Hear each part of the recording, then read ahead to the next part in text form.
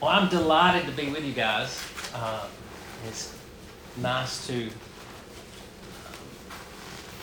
be able to join you while we reflect together on some of the things we have here. But if indeed, and I hope it does, some of the conversations we might have take a path that help us reflect on our journey in light of what Paul's talking about. That's kind of I think that's always the goal.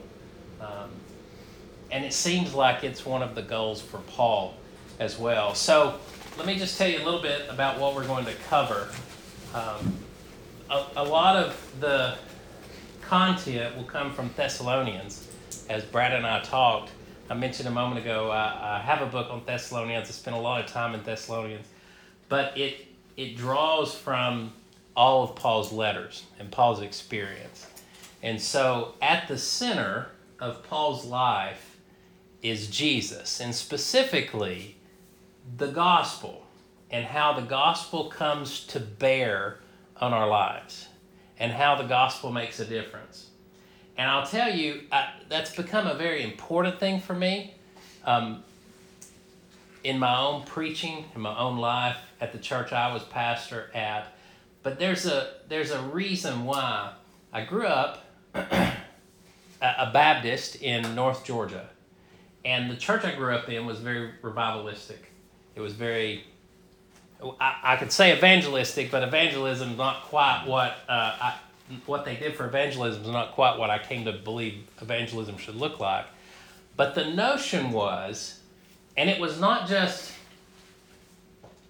it was not just assumed. What I mean by that is that I didn't just catch it. It was spoken that the gospel is for those who aren't Christians. For those who haven't believed, that's what the gospel's for. And when you become a Christian, you move on to something else. Now, that something else wasn't always articulated in the church I grew up in because they were always worried about getting somebody to become a Christian. And so I grew up thinking that the gospel was for non-believers, and I'm kind of left to figure out how I do this thing with life and Jesus and the law or whatever else the commands are. And then in the process of studies in college and coming to a more reformed understanding of Scripture and reading actually Calvin and Luther, I came to realize the gospel's for Christians. That the gospel is for us as believers, as men striving to follow Jesus and lead our families.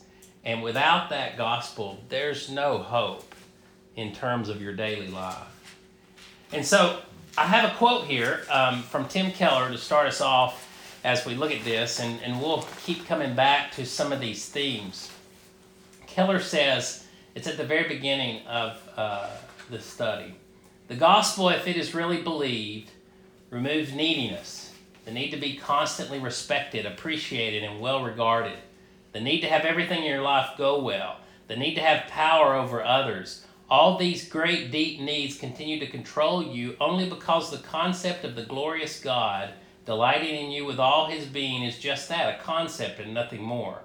Our hearts don't believe it, so they operate in default mode. Paul is saying that if you want to really change, you must let the gospel teach you, that is, train, discipline, coach you over a period of time. You must let the gospel argue with you. You must let the gospel sink down deeply into your heart until it changes your motivation and views and attitudes. It was those things in my life, the need to be constantly respected, the need to be appreciated, the need to be well regarded, the need to have everything in my life go well, the need to have power. It was all those things I was struggling with as a Christian. And I thought, okay, I just need to deal with these and stop them. All those things I still struggle with as a Christian. And it was a major shift to realize the gospel spoke to those things. And what I think is at the core for Paul, and we'll see this through the whole study, but what I think is at the core is all of us, and I find this so helpful, if you guys as leaders in your church actually have the time to sit around together and be honest about your life and where you're at and your fears and your struggles, we all live with stories that we tell ourselves in our head. Humans function out of storytelling, and we have to interpret the way our life goes. And so you have something that happens that's a very difficult situation when you're growing up as a child. You face a hard time, and you ever wonder why your mind, when it kicks back into neutral or faces another obstacle, goes back to a teenage moment or a childhood moment? It's because we're still living out of a story that we faced back then about who we are. And I have a close friend who tells me his dad was an addict, was drunk, and it was very difficult to overcome the loss of a relationship that he had with his father through the years as he grew up in the ministry. But his mind would go back to very harmful things his father would say to him about not being any good. Why is it that that's the case? That's the very nature of the way we function. And yet Paul, in articulating the gospel, is going to show us a different story, because we're being drawn into a story that reshapes our identity in Jesus because of the gospel. And so it's cognitive behaviorists these days think they've stumbled onto something by calling it story editing when they counsel people and tell people in their therapy sessions, you're still living out a story from your teenage years. You've got to edit that story and rewrite it. It's exactly what Paul says when he says in Colossians 3, for you have died and your life is hidden with God in Christ. It's a different story. And his constant attempt is to draw these people into the story. So let's take Thessalonians as an example as we look at it. In Acts 17, Paul comes into Thessalonica to plant this church. And we'll read it in a moment because it's going to be on your study guide. I'm going to come to it under the mission section of Paul's experience, jumping ahead just a little bit. But I want to highlight this overarching theme at the beginning. Paul comes in. These believers, these people embrace the gospel, and there's a guy named Jason in chapter 17 who gets thrown into jail. Now, just think about it for a moment. If you get thrown into jail, that's a bad story, right? If we end up in jail for some foolish thing we do at this cabin, that's a very bad story. So this Jason believes in Jesus. He gets thrown in jail because it turns the town upside down. And yet when Paul writes this letter back to this church, he tells him to count it joy, basically, for suffering for Christ. That's a completely different way to view that story. And that's what Paul calls us to in all of his letters. So the overarching idea that I hope that we come away with is that this notion of the gospel is an attempt by God through the work of Jesus to reshape our identity so that when we minister out of fullness and not need. That we're not doing it because we need somebody's approval. And we'll see that as Paul works through this, because Paul's very clear about that being the nature of ministry. So let's start with Paul's experiences, imitating Paul in the work of faith. Three aspects of Paul's experiences that I want to highlight. One is his conversion. We all know those stories in Acts 9, Acts 22, and Acts 26. The key point here that I want to highlight from his conversion is this aspect in Acts 9, 3 through 5. Suddenly, while traveling to Damascus, just before he reached the city, there came a light from heaven all around him. He fell to the ground. This is Paul. Saul, Saul, why are you persecuting me? Of course, that's Hebrew name, Greek name Paul. He asked, who are you, Lord? And the voice answered, I am Jesus, whom you are persecuting. That's Acts 9, 5. Jesus says, now notice, why are you persecuting me? Now, I think Paul must have pondered when he had that experience with Jesus. Why did he say, why are you persecuting me? I'm not doing anything to him. I'm doing it to these people who are believers. And so Paul comes away from this conversion experience with a new theological grid. If you'll notice in Galatians, if we looked in Galatians chapter 1, he tells the story that after this conversion experience, he goes off into the desert of Arabia for about 3 years. Paul goes on a retreat of solitude, if you will. And I think what he does is that his story up until meeting Jesus was, according to Philippians 3, a Pharisee of Pharisees. The greatest of, he considered himself one of the most righteous of men. And he leveraged that righteousness to go after the Christians and throw them in jail. And so he was not expecting to come face to face with this Jesus. And when Jesus decided to appear to him on the road to Damascus, he turned Paul's whole view of the Old Testament upside down. Because Paul would never have believed that the promised Messiah was a crucified Messiah.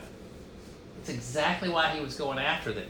So not only in that experience does Jesus reconfigure and reorient his thought process about who the Messiah is, but the core of what the Messiah does is death and resurrection. He dies and he's raised later. And that pattern of death and resurrection becomes Paul's pattern of ministry and growth. Your greatest growth moments come in the suffering. Those are the moments at which God is at work. And here's why I think that is. I think we don't listen very well till we suffer. When I'm not suffering, I think I've got it all together. And I think I've got it all figured out. And when I have it figured out, I'm not listening to God. That suffering that Paul experienced, because in the conversion experience, God tells Ananias in Damascus, I think, wasn't it, that Paul comes to, he says, I'm going to show him how much he must suffer for my name. And it's almost as if God has to keep us on the edge of our comfort zone for real change to happen. Otherwise, we just play. And we just kind of keep building whatever we're building.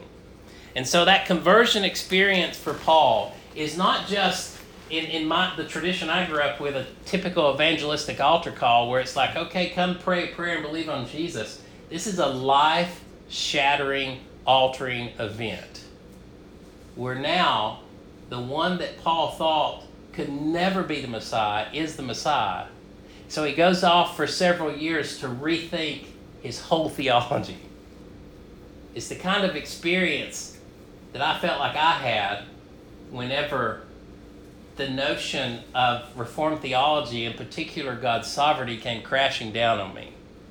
I'd read the Bible before and I thought that I knew what I was talking about in the tradition I grew up in, and then all of a sudden Romans 8 and 9 hit me one day. And after reading that, I didn't read the Bible the same again ever. It was a completely different story after that.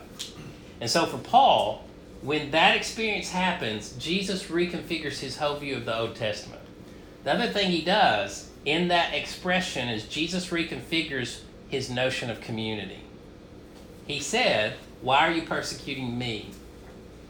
And so in seed form, in that conversion experience, you have the whole notion of the body of Christ. If a member of the body's suffering, they're connected to Jesus. Saul saw, "Why are you persecuting me?" And Paul says, "Who are you?" He says, "I'm Jesus, whom you're persecuting." That seed becomes the full-blown theology of the corporate body of Christ and how everyone's connected. And so part of what Paul does when he goes to Thessalonica is help them see they're not in this story by themselves. They're connected to Jesus and him and others. Part of the Reformation, or maybe reorientation would have been a better term there. In Galatians 1 was that 3-year retreat in Arabia. And spending time meditating and reflecting on what this means now that this Jesus is really the Messiah. The other thing that you have, let's say Acts 15 with the Jerusalem Council, or any of them, I mean, we could look anywhere in Paul's letters.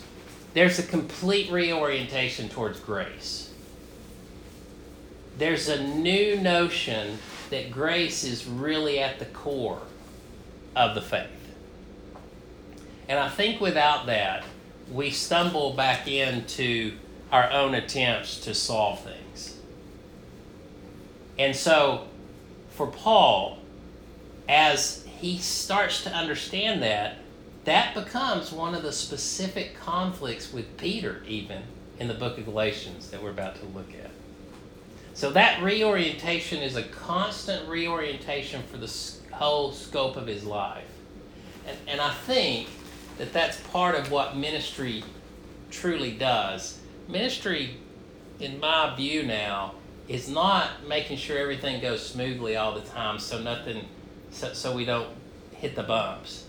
It's sometimes living on the edges of what the comfort zone is so that you actually see God's grace at work, so that you actually see God's love at work. So you're actually forced to love someone and deal with someone that you normally wouldn't deal with.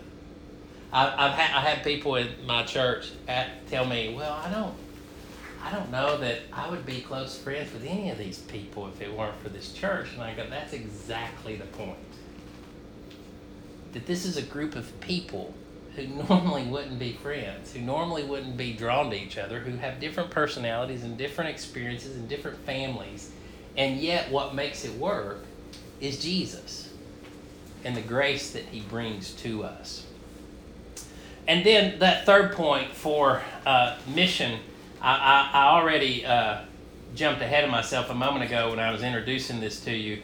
I'm going to read from Acts 17 so that you get the background of the establishment of this church in Thessalonica. So as Paul's traveling around on his missionary journeys, he comes to Thessalonica.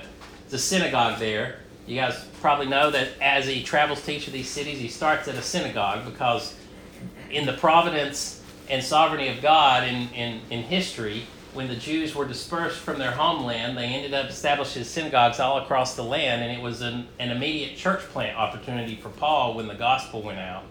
Paul went in, as was his custom, and on 3 Sabbath days, he reasoned with them from the Scriptures, explaining and proving that it was necessary for the Christ to suffer and to rise from the dead, saying, this Jesus whom I proclaim to you is the Christ. Now see, just there we see some of the beginnings of what we saw in his conversion experience. That this Jesus is the one who had to suffer and be raised from the dead.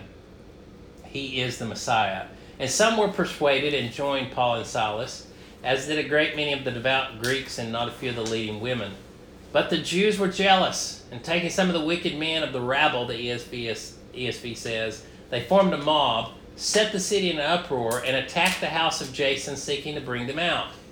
When they could not find them, they dragged Jason and some of his brothers before the city authorities. Now there's a little bit of background here with the terminology in this chapter. The city authorities are they're kind of like magistrates who helped lead the people in worship. But the worship that they would have led the people in was the imperial cult of the Roman Empire. And that would have been when the city gathered together for their festivities or their celebrations, and they celebrated their Greek gods or their Roman gods or whatever it was. The greatest of all the gods was Caesar. And that's why you would say, Hail Lord Caesar. Which is why, I might add, Paul says in Romans 10 that you confess Jesus as Lord. His wording in Romans 10 is a death sentence because you have two choices. You confess Caesar as Lord or you die. And so when this erupts, the city authorities know that this has traveled from town to town and this mission activity is turning places upside down. And so they say in the very next sentence, these men who have turned the world upside down have come here also, Jason's received them. They are all acting against the decrees of Caesar, saying that there is another king, Jesus. That message created problems in the Roman Empire that eventually cost Paul his life. So they were disturbed about these things, and then they took Jason into custody, but eventually they took money as security from Jason and the rest, and then they let him go. Paul and Silas, in verse 10, slip away by night to Berea and go to the next town. And so that beginning establishment of the church there starts not only with a message, but with affliction and suffering. And that becomes a prominent theme in the epistle, where Paul talks about the affliction and suffering that you face. And so one of the stories that he pushes on these Christians to edit in their life is that affliction and suffering are not judgments from God that you've done something wrong. You may have actually just embraced the truth. And it may be the case that you end up suffering because of the truth. And so when Paul establishes that church in Thessalonica, that mission, the thing that they leave with is that these people are turning the world upside down in verse 6.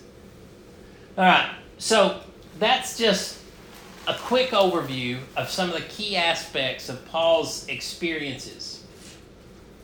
When I was growing up in the church that I grew up in, the experiences of characters in the Bible, Paul or whoever, that was kind of the main thing. It was always about be like that person or follow this pattern. And so that's what I said a moment ago. The gospel didn't really come to bear on my life until later. It was a life-transforming experience when I realized that Paul was a theologian too, not just someone who had trusted Jesus, but that he is actually someone who reflects a theological aspect of the Christian life that goes very deep with deep roots. And so for just a moment, I want us to turn to Paul's theology and articulate and look at the centrality of the gospel and think through that for just a moment. There's a little chart there at the beginning of Paul's theology that I use. Actually came from one of my professors at RTS, Knox Chamberlain. He had a book on Paul and the self. And that book was extremely helpful to me because it helped me understand that when Paul is writing these letters, yes, he's writing and talking out of his experience, because the whole letter is full of experience. It's full of his experience in Thessalonica. He tells them about his experience in Berea. It's all about how he's viewing his experiences. And that process of understanding his experiences is part of his theology. And yet, his experience in theology, his mission theology are both part of an aspect in which Paul is not an emotionally bankrupt person. Now, I'll tell you, in my personal life, I went from being in a church that was extremely emotional, and that was the main, it was very much almost a charismatic Baptist church is what it was in North Georgia. I don't know if you've ever been to one of those, but that's there's a book that was on the New York Times bestseller list for a while, Salvation on Sand Mountain, I think was the title, but it was a snake handling book because some of those churches up there are snake handlers. We actually, the company that I work with actually got the photo archive of the Alabama Media Group that was located in Birmingham. And sure enough, in the process of going through those photos, I found a folder of snake handlers where they sent a reporter out to go around and take the pictures of the snake handlers in these churches. So I go through this experience of a deeply emotional Christian faith, but not much content. And so when I came to the theological side of Paul, I thought, well, I found the key to life. It's how much I should know. And so I go on this quest, And a lot of us Reformed types who went to seminary and did this would never admit this. Mm-hmm. But most of my life in seminary was a quest to learn all that I could because knowledge was the key to spiritual growth. Knowledge is only a small part of spiritual growth, and even intellectual knowledge, I have learned, is only a small part of knowledge that you end up with when it comes to how you intuit things and such. So that shift to Paul's theology is not a shift that leaves behind experience and not a shift that leaves behind that emotional side of the faith. And so this chart here was helpful because Paul brings to bear his reason, his emotion, and his will. All three aspects. His intellect, his affections, and his gut, if you will, his will. Those three aspects of Paul all form his letters. And so when he writes his letters, those three aspects, which are the three basic elements of our life, those three aspects end up being informative, effective, or directive. In other words, when Paul speaks with his reason and intellect and informs them of these things, he's informing them about certain aspects of theology and belief. And then there's an effective element, the emotional side. And then there's a directive element that instructs them on what to do. And then it circles back to the reader who has that same aspect as Paul, as a human, of reason, emotion, and will. Now, it's not a straight up parallel, but in our third session, I'm going to circle back around and highlight for you in Thessalonians that Paul uses that famous virtue triad of faith, love, and hope twice in Thessalonians. Now, many times we think it just happens in Corinthians. We're actually going to see that it happens in several of Paul's letters. But I was surprised when I did my study on Thessalonians to discover it twice in Thessalonians. And what I think Paul does here is he sets up, and this is a long-standing tradition in the Christian faith, where not only do you try to understand a text for what it says in the Bible, but you try to understand what you're supposed to believe about the text, what you're supposed to do with it, and what you're supposed to hope or anticipate from it.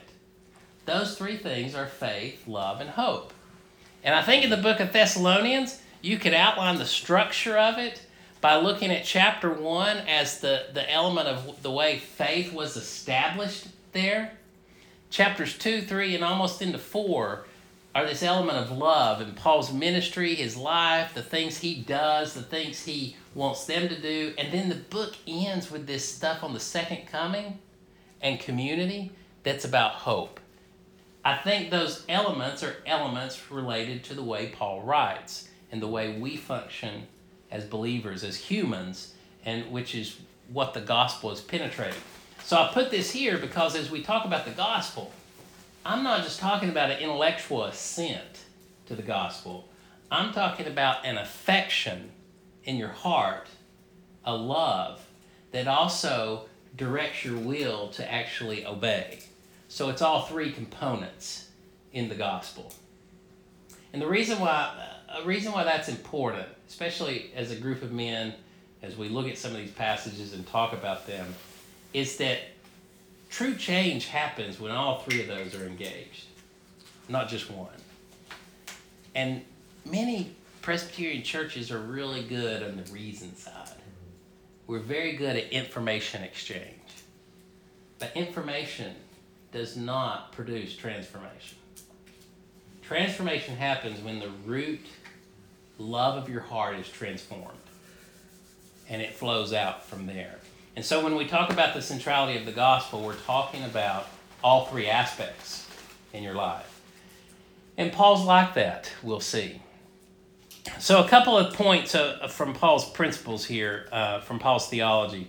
And of course, there's all kinds of things we can talk about. There are books written about this, but I want to go back to the issue of the gospel. So the centrality of the gospel in Paul's thought. I reference 1 Corinthians 15 here because universally with scholars, that passage is considered like a creedal statement of the gospel, a condensed understanding of what the gospel is. And Paul uses this language For I delivered to you as of first importance what I received. That language of first importance is highlighting this is the key to the message. That Christ died for our sins in accordance with Scripture, that he was buried, and that he was raised on the third day in accordance with Scripture. That death, burial, resurrection pattern is the core gospel. And this is what I learned in the course of my life. The gospel is, first of all, the gospel means good news. And so it's first of all news. It's a historical event that happened whether or not you believe it. Your belief will not change whether that event happened. That event took place and it's established for all of history. What makes it good is not only the message of it, that the king has come and he took your place on the cross, but that's for you and for me and for those who embrace it. And so the centrality of the gospel of first importance is where that starts. And then I move from there to this principle that comes out of Galatians 2:14. And I've seen this in numerous writings, so this is by no means original. Martin Luther, I have a quote here that we'll look at in just a moment, but the Galatians 2:14, Paul says, now this is the passage in Galatians, and now I might also add, 1 Thessalonians or Galatians is one of the first letters Paul wrote. I lean towards 1 Thessalonians maybe because I wrote on 1 Thessalonians, but one of those two are the earliest. And Galatians has more pop than almost any of his other letters. I mean, you can tell a difference between the theological and emotional growth of Paul from Galatians all the way to 2 Timothy, which is probably his last one, where he's acting much more like a father to Timothy. But this is where Peter is fellowshipping with others who, according to Old Testament standards, would not have been kosher, let's say, would not have been doing the right thing. And when some came from Jerusalem, Peter steps away, and Paul got on to him.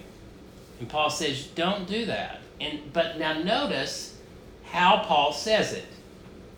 When I saw that their conduct was not in step with the truth of the gospel. In other words, Peter's behavior was not in line with the gospel. That was, from Luther, what changed my perspective on the gospel and made me realize that the gospel was much bigger than what I thought. Because Paul says Peter's behavior was not in line, was not in step with the gospel. So Luther said on that next page, page 5, Luther said, the truth of the gospel is the principal article of all Christian doctrine. Now that had not been an idea in my head before I discovered this. The gospel was here, and then you had this and this and this. But according to Luther, the gospel is the principal. The gospel is the principal article of all Christian doctrine. He says most necessary, and I love this, the way he puts these things. Most necessary is it that we know this article well, teach it to others, and beat it into their heads continually. It's necessary to beat the gospel into our heads continually, according to Luther. So this principle is a fundamental aspect of how we minister. This is a powerful principle when Paul is dealing with Peter's racial pride, his cowardice, by declaring that Peter is not living in line with the truth of the gospel. And that statement itself shows us that the Christian life is a process of renewing every dimension of our life. Our spiritual, our emotional, our intellectual, our corporate, our relational, social, all those things, by thinking, hoping, and living out the gospel the way it's supposed to be. That's what the call of ministry and the call of the Christian life is to take the gospel and apply it to every area of our thinking, feeling, relating, working, and behaving. Richard Lovelace, another author, said most of our problems are just a failure to be oriented to the gospel, a failure to grasp it and follow it through to where it's going. And so all of the doctrines that we would put under this for Paul in terms of the things that he articulates in all the other passages, all his other epistles, they all fall under the gospel and flow out of that. One of the key aspects we're going to look at tomorrow morning is union with Christ, and how union with Christ, that expression that Paul uses more than anything else, is an overflow of the gospel. And that story of being united with Christ is a reshaping of whatever story we're telling ourselves. So the gospel is the central article, the principal article of the Christian faith. And let me end this up with Paul's vision. And I'm pulling this primarily from Thessalonians. There are other passages, for example, in Ephesians that talk about maturity and growth and other things that we can pull from. But I want to point out three things about Paul's vision that we're going to use in our reflections. First of all, Paul's vision of sharing the gospel and his own self. This comes from 1 Thessalonians 2:8.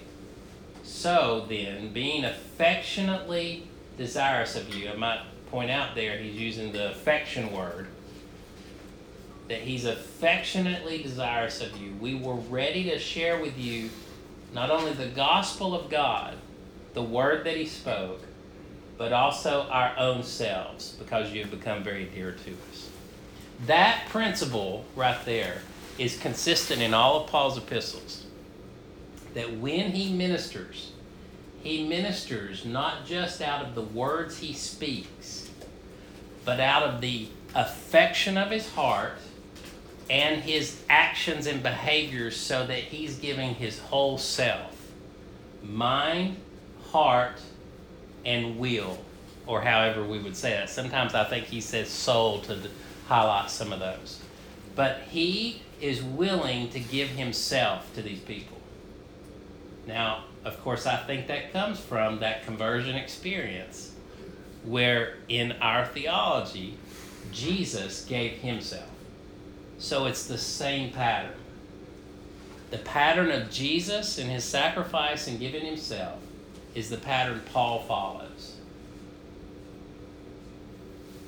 And that brings me to the second point, the doctrine of imitation. The statement there by number 2, imitate me as I imitate Christ, comes from 1 Corinthians 11:1. But that same doctrine of imitation is in Thessalonians. In fact, it's mentioned twice in Thessalonians. Paul says in 1 Thessalonians chapter 1, verse 6, and you became imitators of us and of the Lord, for you received the word in much affliction with the joy of the Holy Spirit. Now, I use that verse in just a moment for point 3. But then again, he says in chapter 2, verse 14, for you, brothers, became imitators of the churches of God in Christ Jesus that are in Judea, for you suffered the same things. Now, both of those imitation passages move into that next point, number 3, of affliction. Because Paul seems like he's willing to say, and I was always, when I was pastoring, it made me very nervous to ever put myself out there and say, you need to watch what I do. I have, since I have passed 40, realized that that is the very nature of manhood and what we're to do as we get older. That we should be following Jesus. And insofar as we follow Jesus, we're able to say, imitate me as I imitate Christ.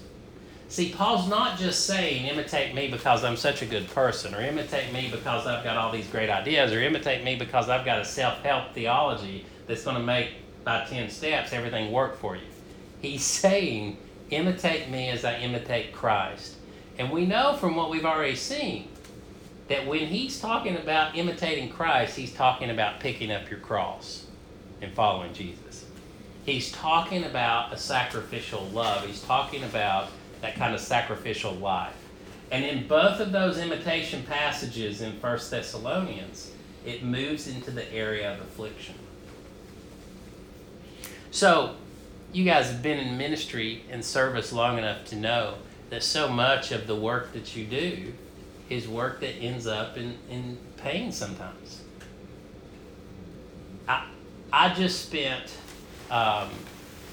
7 weeks at a church in Memphis they're without a pastor right now.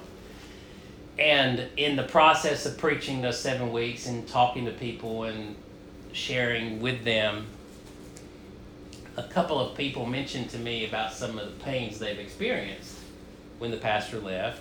They loved him deeply. There doesn't seem to be any problem. It was just a transition. But even eating lunch with one of the deacons one day, he was sharing with me about, this is the first church I'm serving in. This is the first church this, and it took me by surprise. And the recurring conversation that I've had is how painful sometimes it is in church when things don't go the way you expect them to go. Because you come to church, after you leave the office or you leave the job or you do this and you think, I'm going with our brothers and sisters and we're all bound together by this love and this Jesus and this grace, and it's going to be different. And then you find out it's not very different. That you end up with the same pain and the same self-centeredness and the same struggles. And sometimes when you gather together as men in a session and you agree, we're going to put everything on the table and we're going to share our life and we're going to do this. And you get 3 or 4 years down the road, this is actually something that happened to me with a very close friend of mine. You find out that everything wasn't put on the table in the conversations. I actually had a friend, close friend, who was an elder at my previous church. And he was always saying, well, we just need to dump the dump truck right now. We need to get it all out and deal with it. I'm like, yeah, that's what we need to do. We're going to handle it that way. That's how we're going to handle it. After about 3 or 4 years of serving together, we discovered from his wife that he hadn't been completely honest about certain things. And then that relationship with his wife got brought to the session, and we had to deal with their situation. And it completely took me by surprise. And so you end up in church and serving, and sometimes the deepest pain happens in the midst of the ministry that you're trying to do for the people in the church. C.S. Lewis said, those deepest pains are so deep because the love was genuinely real, that there was a genuine love for each other. And that's how life goes. The people who are closest to you, that you love the most, will be the people that hurt you the most. And so Paul, when he talks about imitating Christ, you have to follow the gospel in the imitation, which is both affliction and joy, which is the third point. I think there's a beautiful theology of trials and suffering in Thessalonians, based on the narrative in Acts 17 and then some of these passages. For example, this one in chapter 1, verse 6 that I have on your outline, where Paul says, you became imitators of us and of the Lord, for you received the word in much affliction, but with the joy of the Holy Spirit. I don't know very many people that put those two words beside each other. Like, Paul is weird. He is countercultural. You don't put affliction and joy side by side. But that's the way the apostles do. John does it in Revelation chapter 1. The kingdom and the tribulation are mentioned side by side, because that's the nature of this life east of Eden before the final coming. And so Paul wants us to understand and not go into this, blindly, but to understand that the Christian faith is not a promise that there will be no suffering. The Christian faith is not a promise there will be no affliction or trial. And that was another thing I grew up with. Not only did I catch this second-handed, but it was directly taught from the pulpit in this Southern Baptist church I grew up in, that if you obey Jesus and if you follow his laws and if you do these things, then all of your life will go well. You'll be blessed. Now, there's enough stuff in the Bible to get confused on that for some of these guys, but that's not what it says. Not even in the Old Testament. I mean, that's why Job's there, to make you realize that's not exactly how it goes. And so it took me years to work myself out of the assumption that if I do these things, then I'll be blessed.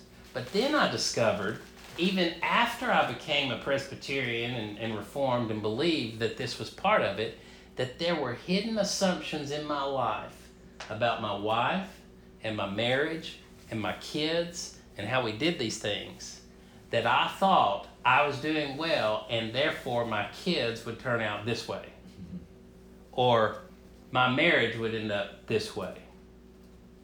And then I was sharing with you guys at the beginning that my wife went through a really hard period of time with suffering and trials, and we went down this medical black hole that you get on whenever you don't know what exactly it is that's happening to you. And she went and got diagnosed as fibromyalgia and then lupus and then all the other kind of chronic fatigue stuff that they try to process of elimination. And then 2 years later, we had a comprehensive blood panel done, and she had several markers for Lyme disease. We got on a different kind of medicine protocol, and it actually turned the corner, and she was able to really recover from some of the pain that she was experiencing. Through that, there were things that happened in terms of relationships we lost, people we lost touch with, that I never would have imagined would have happened. It's just the way life goes sometimes. And we don't always, this is why grace has to be at the core of our theology. You don't interpret these trials and sufferings as a quid pro quo. If I do this, then this will happen. The Christian faith is not a mathematical formula. It's a relational dynamic that constantly changes. And so that change is part of the growth. As you get pushed to the edge, and you have to reconfigure and rethink what your faith looks like right now. So I put these in here to give us an introduction to the Apostle Paul, to give us some frameworks for the session in the morning that we're going to look at in chapter 2 and 3 of Paul's ministry to the church in Thessalonica. And we're going to look at, and I think there are very concrete ways that Paul describes his ministry as being a ministry that flows out of the gospel, that he's living in light of the gospel. And we'll see that in that session, how he talks, how he ministered, how he interprets what happened, and then how he handles Timothy and Timothy's ministry to them as well. And so I think we've got the platform set to reflect on that in the morning.